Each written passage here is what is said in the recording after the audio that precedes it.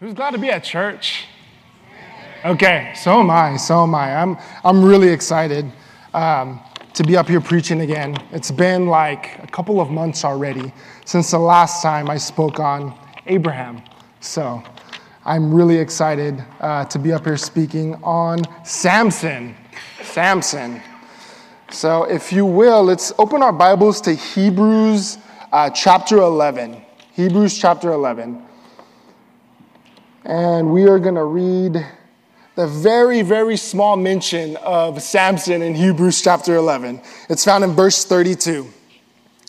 It says, "And what more shall I say? For time would fail me to tell of Gideon, Barak, Samson, Jephthah, of David and Samuel and the prophets, who through faith conquered kingdoms, enforced justice, obtained promises, stopped the mouth of lions." Verse 34, "Quenched the power of fire, escaped the edge of the sword, were made strong out of weakness, became mighty in war, and put foreign armies to flight." Did y'all catch Samson's mention in there? It was literally like Samson, and it just kept on moving. It kept on moving. So with that, we're actually going to be in Judges. And let's turn to Judges, actually we'll go chapter 15. So the story of Samson actually goes through chapters 13 through chapter 16. But I kind of wanted to focus a little more on chapter 15. And I'll kind of give an overview of chapters 13 and 14 and then also of 16. So before we get started, why don't we join the Lord in prayer? Dear Heavenly Father God, I thank you, Lord Jesus, for your word, first and foremost, God. The Bible says that your word is a lamp unto our feet and a light unto our path, God. Thank you for your scriptures, God. I pray that you would open up everybody's hearts to receive what you want to have to speak to your church, God. This is your church, God. This is your word, Lord. I pray that I'm just a yielded, open vessel for you today, a mouthpiece for you tonight, Lord. I pray that what you would want said would be said and would be spoken through me tonight, Lord. Thank you for every individual here, God. I thank you for them making the commitment to come out tonight, God, to meet with you, Lord. And it's all this in your name that we pray. In Jesus' name, amen. Amen. So normally when you think of Samson, I don't know if the first thing you would think of is faith, right? But he's clearly in the hall of faith. Hebrews chapter 11 that we just read from verse 32 says he was a man of faith. You know, normally when you think of Samson, you think of compromise and being led by the flesh and falling into temptation. That's normally what you think of Samson. In our passage tonight in Judges, kind of where it's at in the history of Israel, we kind of see this as kind of some of the darkest days in the history of Israel, right? God's chosen nation, his covenant people here, the people that he chose, that he had compassion on, that we're supposed to be lights to these other dark nations. This nation that was supposed to be a separate people for him, devoted to him. They had so compromised. And they found everything in the land, in the world that they were living in at that time, it all appealed to their flesh. God was supposed to be the king of this people, of his people. But in this state, they did what was right in their own eyes. Does that sound familiar to maybe some of the people of this day and age? Living life according to what's right in your own eyes. That's what God's people, that's where Israel was at this time. And those words are words from chapter 20 of Judges. And we see over and over again in Judges, we see God in his incredible mercy, just one story after another, him having mercy on his people and not giving them fully what they deserve. What a merciful and good God that we have, and it's shown here even in the Old Testament scriptures. He's raising up a deliverer one after the other, a judge one after the other. because his people kept going their own way. They kept intermingling with the surrounding cultures and the surrounding peoples of their day. So we see God raising up these judges. And actually the Hebrew word there, it means deliverer or savior. That's what the word there means in the original language.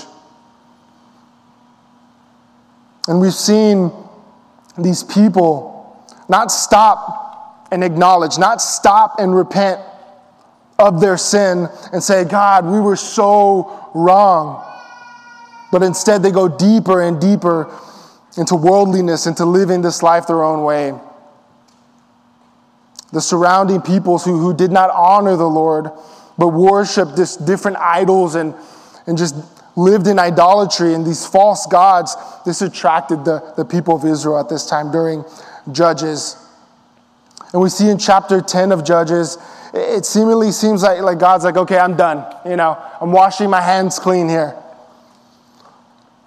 But then we come to chapter 13 in this remarkable story of Samson. We've all heard of Samson, right? Most of us, maybe even in children's church, probably in children's church, or maybe in Sunday school, hearing about the story of Samson, right? You just think of this like bodybuilding, like guy who loved the Lord and was just like lifting stuff all the time, right? It's kind of maybe the picture you have of Samson, right? From children's church or from Sunday schools. But we're introduced to his beginnings in chapter 13.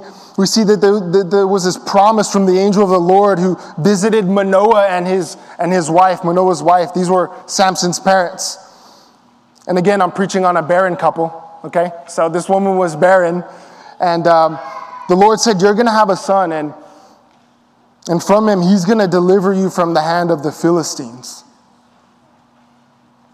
But this deliverer, Samson, we'll see in this story, in this passage, that he would fall short time after time after time. Time and again, he would fall short. Yes, he's in Hebrews 11, and yes, he is a man of faith. But this just reflects how bad the times were back in Samson's day. He was God's man. This was the guy that God had chosen. He was a man of faith, but he was also a man of incredible folly. And we see that in his story. We see this bright, promised beginning. But the point of this whole story, this whole narrative, isn't that Samson's the hero of this whole story. It's really a story of how amazing our God really is.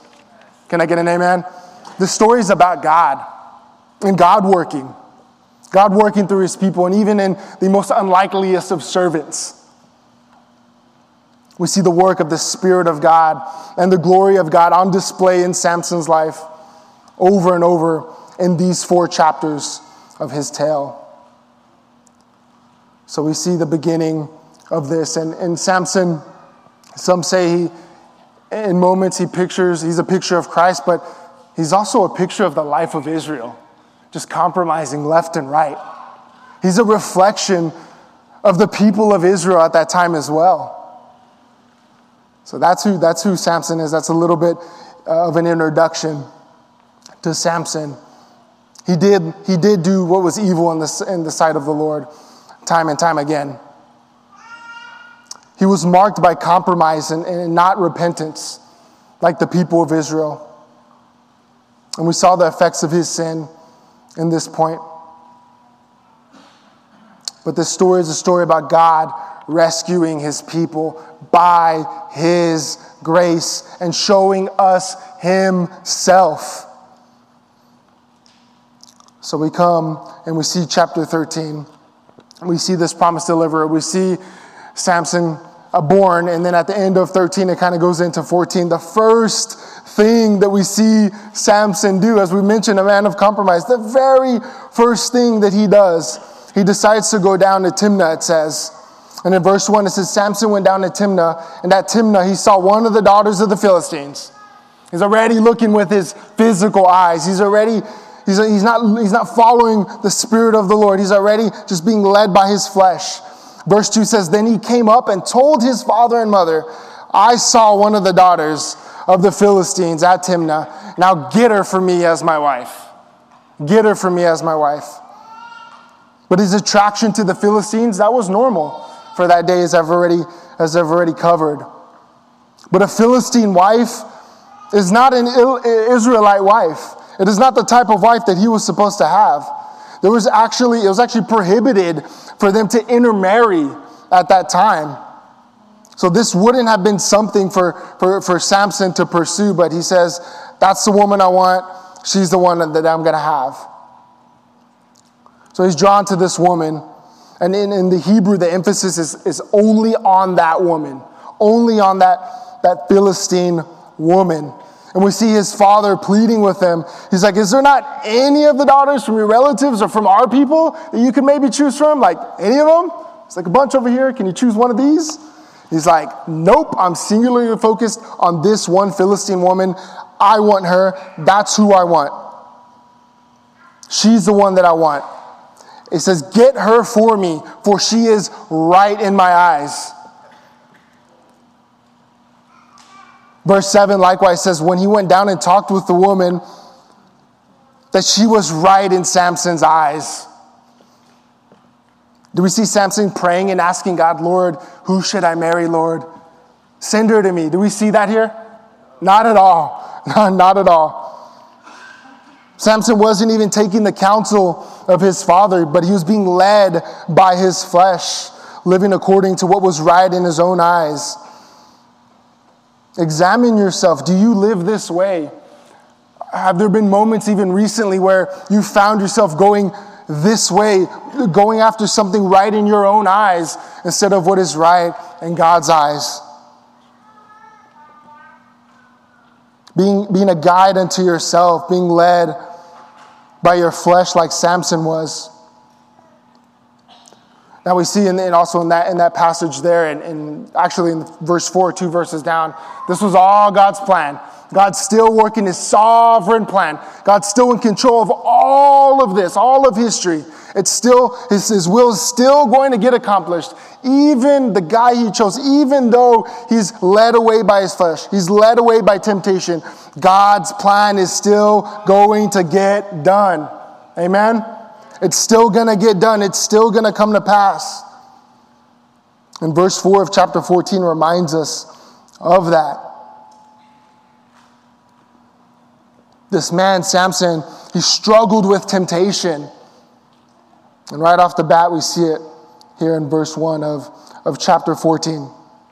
So then that chapter, it continues with Samson taking this Philistine woman as he prepares this feast. And that word literally in Hebrew means drinking party. They're not talking about water. Okay? Drinking party. Okay? What about that vow that Samson took way back when, to not touch a dead body, to not be a man of wine, and also to not cut your hair, not have long, luscious locks, right? To keep those locks intact. What about that wine part? Is that going to go out the window here? Samson's not taking this vow seriously at all. He's not taking this calling serious at all. And I would question you, Christian, are you taking the call that God has on your life seriously? Are you living this Christian life? Are you taking it seriously? Or are you just going through the motions, just showing up to church on Sunday, maybe Sunday night? Y'all are here Sunday night, faithful. But maybe just coming and going, and then the rest of your week is just like, I'm going to live it how I want to live it. Or you're taking this thing seriously.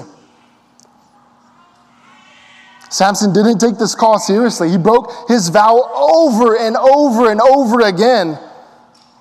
But yet this is God's man. This is God's man here.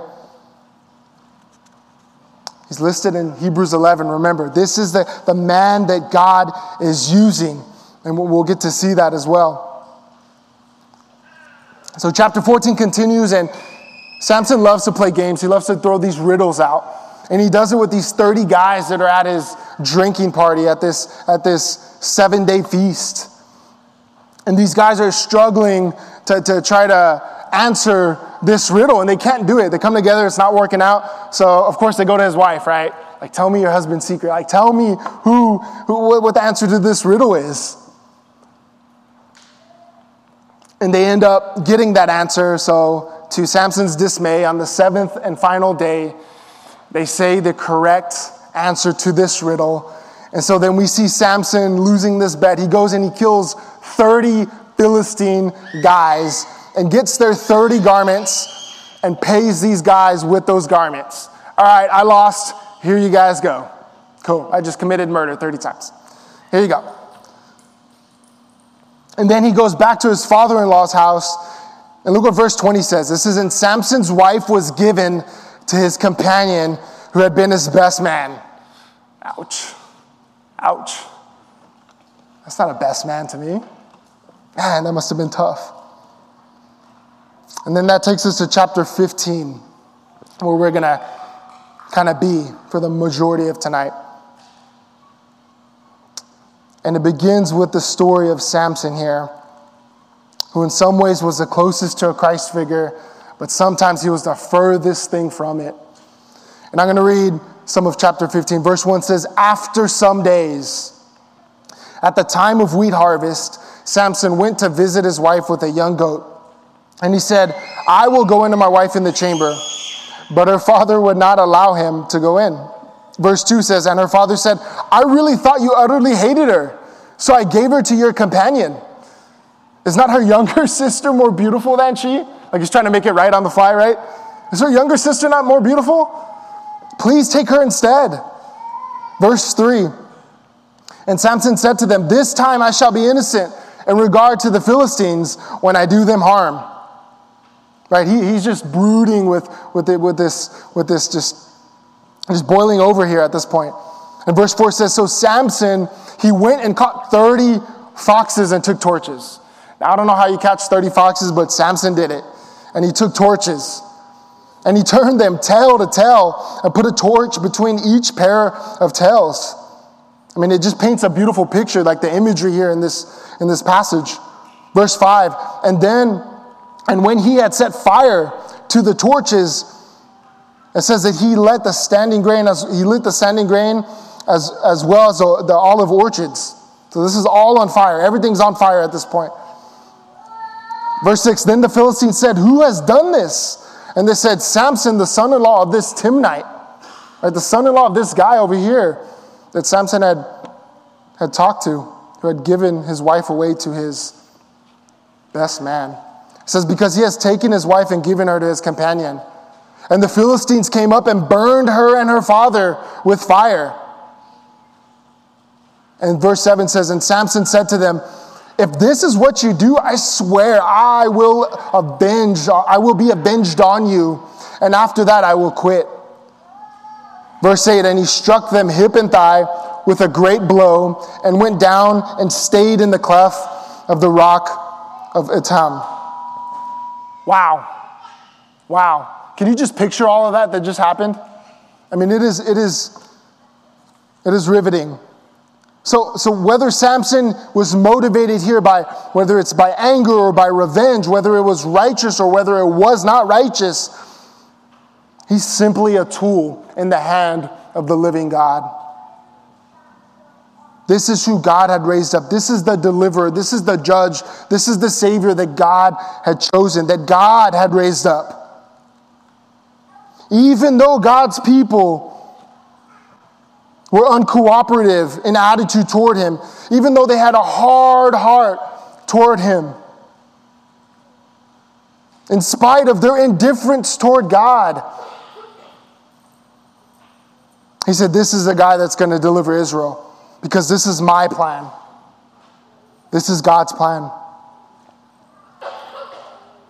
And we see as Samson had longed for this Philistine wife, God was always working it in the background. He was always orchestrating this whole thing. It says in verse 4 of chapter 14, we're calling back to that verse, to seek an opportunity, to seek an occasion against the Philistines. Even though God's people had this hardness of heart, God will not allow his plan of redemption to fall apart. He will not allow his plan to not be accomplished. He will not let his people be extinguished by these Philistines. He will not let them be completely intermingled beyond recognition. He will not allow them, even in the hardest of their heart, in their hearts, in these moments, to go all the way into their sin. But he raised up this deliverer, although imperfect, although unlikely, one who would rescue Israel and one who would reflect Israel as well. And so we see, although Samson has this agenda, he has this, what he would want to do, God had an agenda as well. God was working this according to his plan the entire time. God had had enough at this point of this Philistine oppression. Even though Israel is completely fine, as we're going to see here, with being oppressed to these Philistines. They're used to it at this point, indifferent and apathetic. But God's not tolerating this anymore for his people. He's not going to let this happen any longer. So he uses this walking disaster in Samson, who's already violated this vow over and over and over again. But God was seeking an occasion against these Philistines. He was finding the right opportunity according to his plan. He was going after these godless pagans who had oppressed his people for far, far, far too long.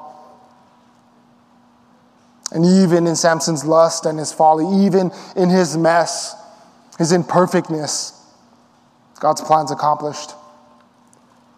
No matter where you are in life, no matter what you're going through right now in life, God's plan for your life individually will get accomplished. God's plan for your life will get accomplished. Tell your neighbor that. Turn to your neighbor, say, God's plan for your life will be accomplished. It will be accomplished. Do you believe that? Do you honestly believe that? When Samson went in a war against his enemy, he didn't go in like, I wonder if this thing's going to work out. He went in confidently. He believed it. Every time that he would go against these Philistines, that they're going to get taken out. They're going to get taken out. God's enemy wasn't going to win. They would not win. And the enemy, his plan for your life isn't going to win either. God's plan for your life is going to be accomplished. So we see him come to this father-in-law's door. We see him doing all these things, this lighting up this entire field of wheat harvest. How do you take out this Philistine army? How do you devastate this powerhouse, this oppressive powerhouse? You can kill them heap by heap, which we're going to see later on. Or you can start with attacking them economically, and that's what happened here. And that's what happened when these foxes lit up this entire grain field. I mean, it took out all of this wheat. It took out all of their wheat. It hit them economically. This was Samson's revenge on these Philistines for what had happened to his wife. This was him getting back to them, at them. And now we see their entire economy getting affected at this point. In verse 9 it says, Then the Philistines came up and encamped in Judah and made a raid on Lehi. Verse 10, and the men of Judah, so you got the Philistines and then you got the men of Judah here. They're going to talk here. They said, Why have you come up against us? And the Philistines said this, we've come to bind Samson. Do you not see all the burning fields behind you? Right? We've come to bind Samson to do to him as he did to us. So it's just a back and forth of getting each other back and forth. And look what the men of Judah said. Look what their response was.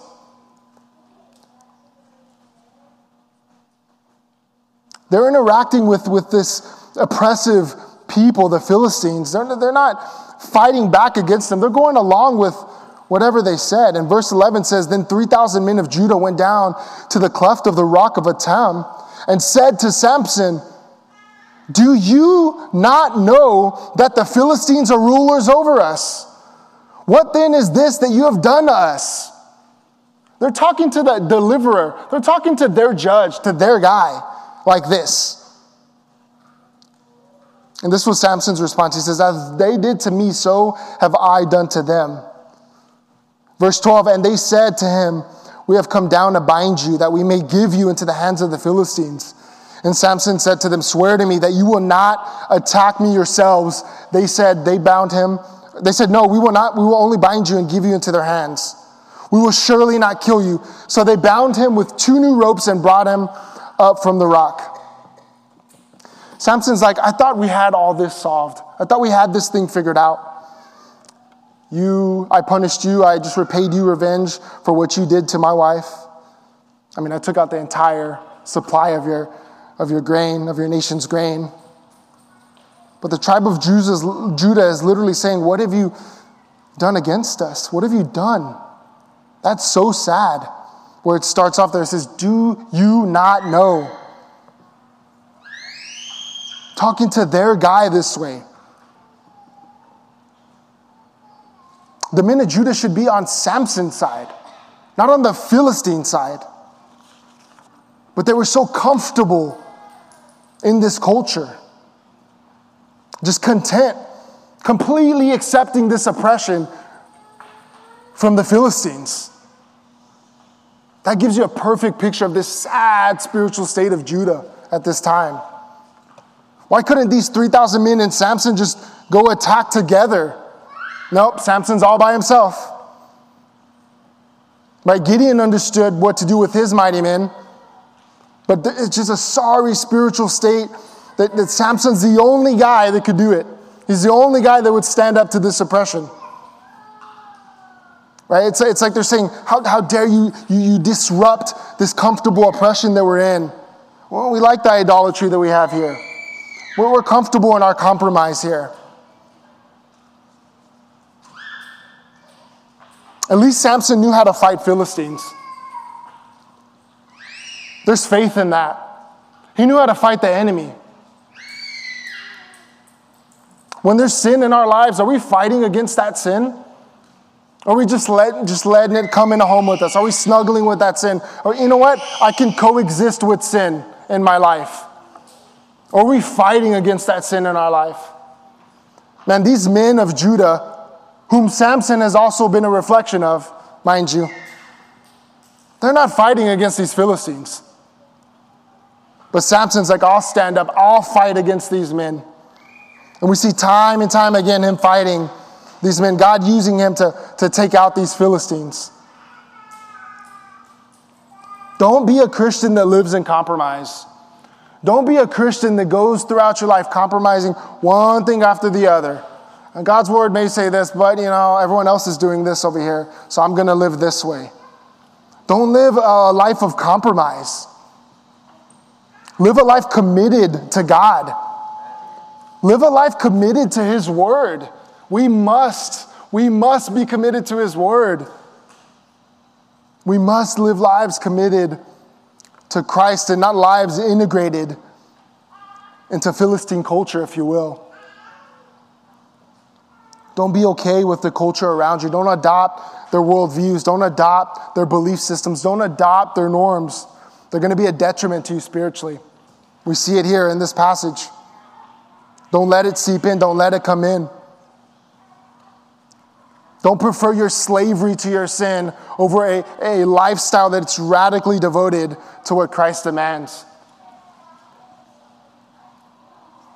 There's a lot of people who are marked with apathy towards sin. A lot of people who are okay with living this way, making peace with sin in their lives and just living on and going on about their day.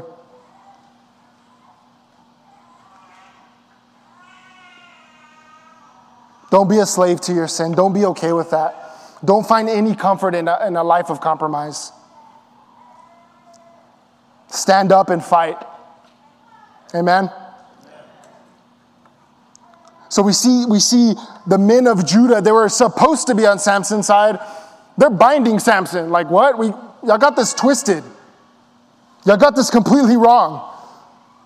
And so they end up binding him and like, here you go, oppressors. Here you go, Philistines. We're going to betray him. Here you go.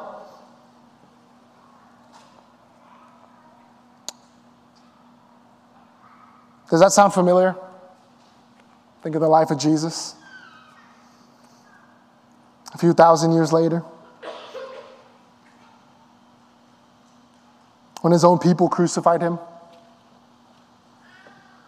he was put on the cross. You see the picture of the gospel even here, even in these 4 chapters.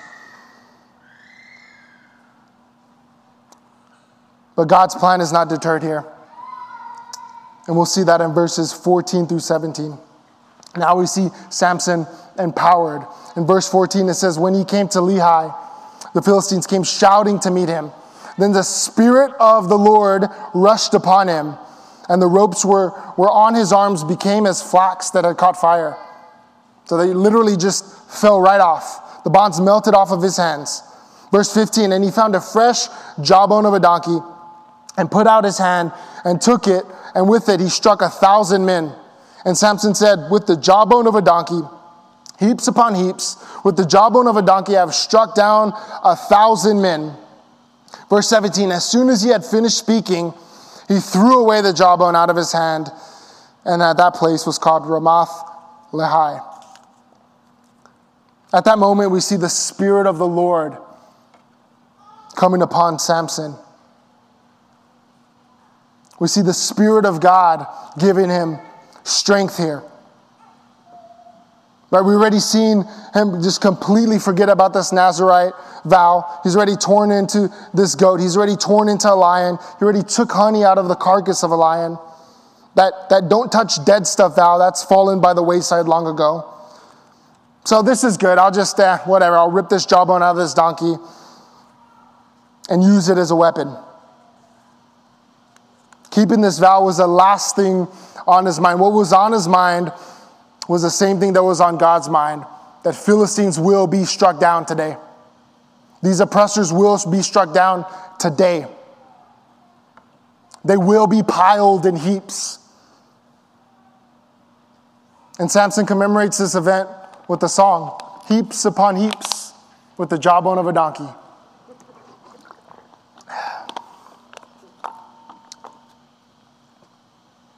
All of this is happening. All of this is happening while God's purposes are getting accomplished. Even in our mess, even in our imperfectness, God can still use you. God can still use you. Even though we are flawed individuals, I'll be the first one to raise my hand on that. We mess up, we make mistakes, we fall into sin. God can still use you. It's God is the one who qualifies you. It is nothing in it of yourself that makes you qualified. Look at Samson's life. He even uses this man in his imperfection and in his compromise. We see that he's not concerned about this vow, but he's concerned with crushing the enemy, the Philistines. And in this single act, he delivers one of Israel's greatest accomplishments done by one person in their nation's history, by killing 1,000 Philistines at one time. What a moment, the empowerment of Samson, that God comes upon him and uses Samson in this miraculous way. This was all God. This is clearly all God. It always was God. Amen? We're rounding this thing out. Verse 18 says, and he was very thirsty. So after this fight, right, I can't even imagine, right? All of this, taking out these 1,000 Philistine men. It says, after all that, he was very thirsty, and he called upon the name of the Lord. He called upon the name of the Lord and said, you have granted this great salvation by the hand of your servant, and shall I now die of thirst and fall into the hands of the uncircumcised? Verse 19, and God split open the hollow place that is at Lehi, and water came out from it. And when he drank, his spirit returned, and he was revived. Then the name of that place was called En-Hakkore. It is at Lehi to this day. Verse 20, and he judged Israel in the days of the Philistines 20 years. If you remember in the book of Numbers, when the people of Israel were in the wilderness, we kind of see this same type of picture where water flowed from this rock. Just creating miraculously, God created this spring of water out of this dry rock. This place here, though, it is the one who calls out is given refreshment. The one who calls out upon the name of the Lord is refreshed. Amen? But it's also here that we're reminded of this strange paradox in Samson's life.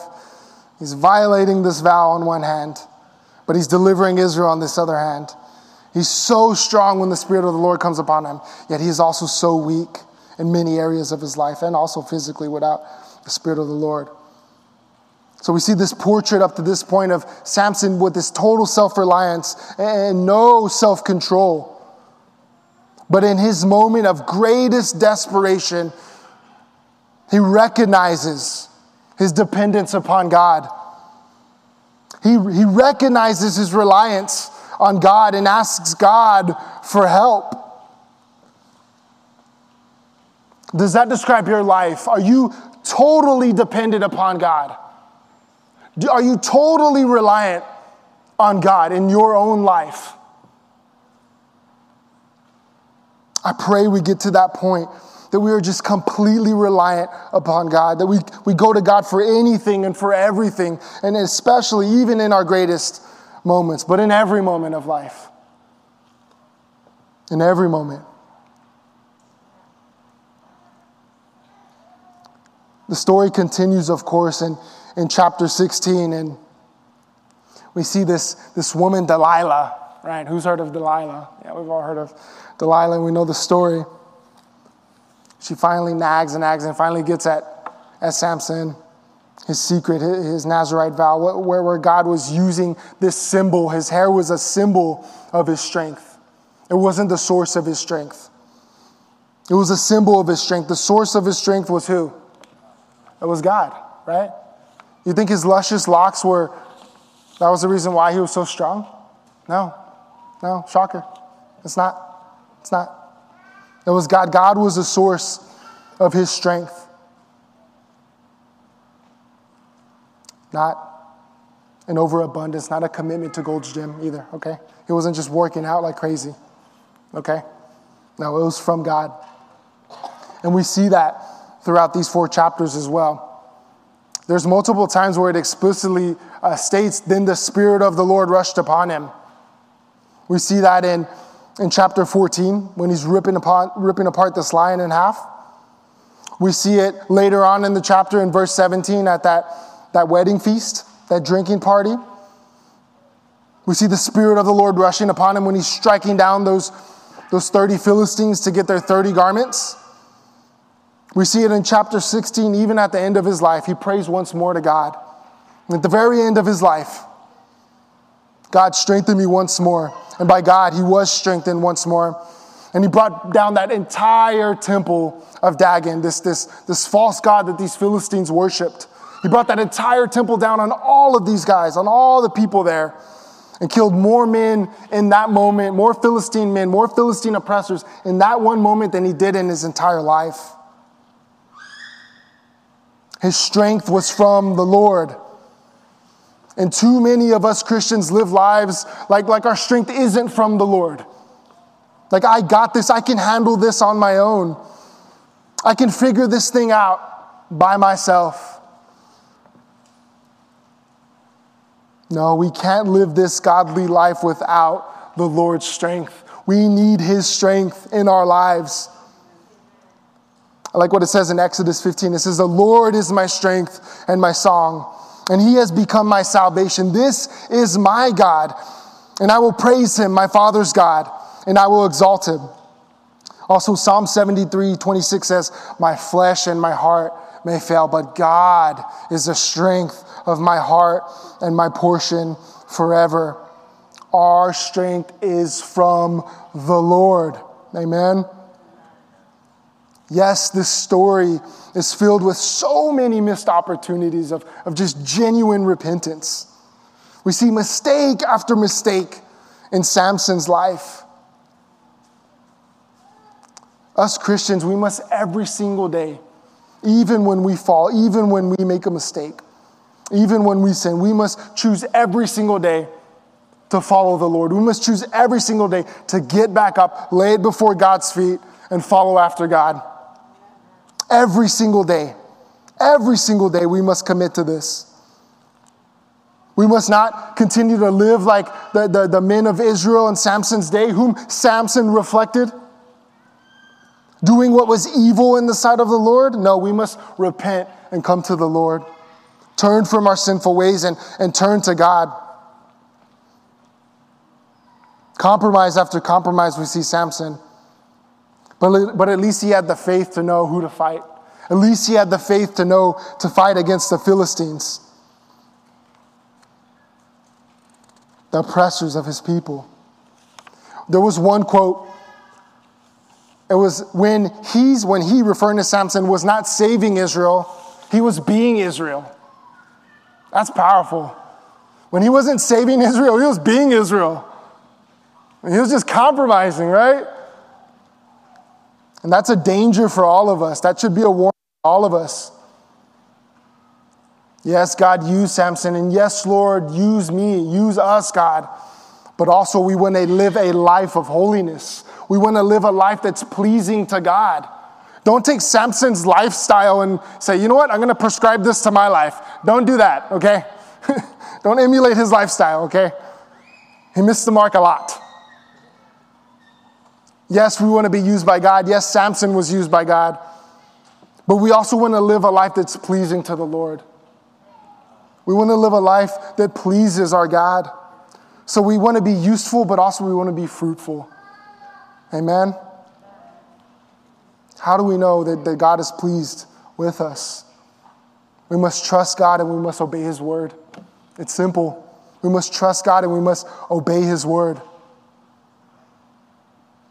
I pray that we live this life out. That we take Jesus and we take Him by faith and we follow Him as His disciple. That's the true cure to compromise. That's the true cure to compromise right there. Just being completely sold out to Christ. Being completely committed to Him. Having that evidence of true and saving faith in your life. So the Lord is glorified because His plan will always come and be accomplished in spite of our mess ups, in spite of the folly of His people. How many of you are thankful for that? Thank you, Jesus, for that. And here in this prayer, we see Samson calling out in this moment in trust and in faith. Calling out to God. Asking God for His help, and we must do the same in faith. Amen? Amen. Let's pray. Dear Heavenly Father, God, I thank You for this particular passage of Scripture, God. Judges 13 through 16, God. I pray that what I've spoken from the pulpit tonight, God, was from You, and that I would be used, that I was used by You, God, as a vessel, Lord Jesus. Holy Spirit, thank You for the work that You're continuing in this church, God, and in every ministry in this church, Lord Jesus. I pray, Lord, that we continue as Your sons and your daughters and Your church, that we continue to live lives, not lives of compromise, God, but lives of faith. That we wouldn't compromise with sin in our lives, but that we would fight sin in our lives. As Samson fought against this oppressive Philistine people. Lord, that You would use us, yes, God, but that we would also be fruitful for You. That we would also live lives that are pleasing to You, Lord Jesus. Young and old alike, God. I pray that this be true of every single person in this place. God, it's all for Your glory. It's all in Your name and all for Your honor. In Jesus' name. And everybody said, amen. Amen.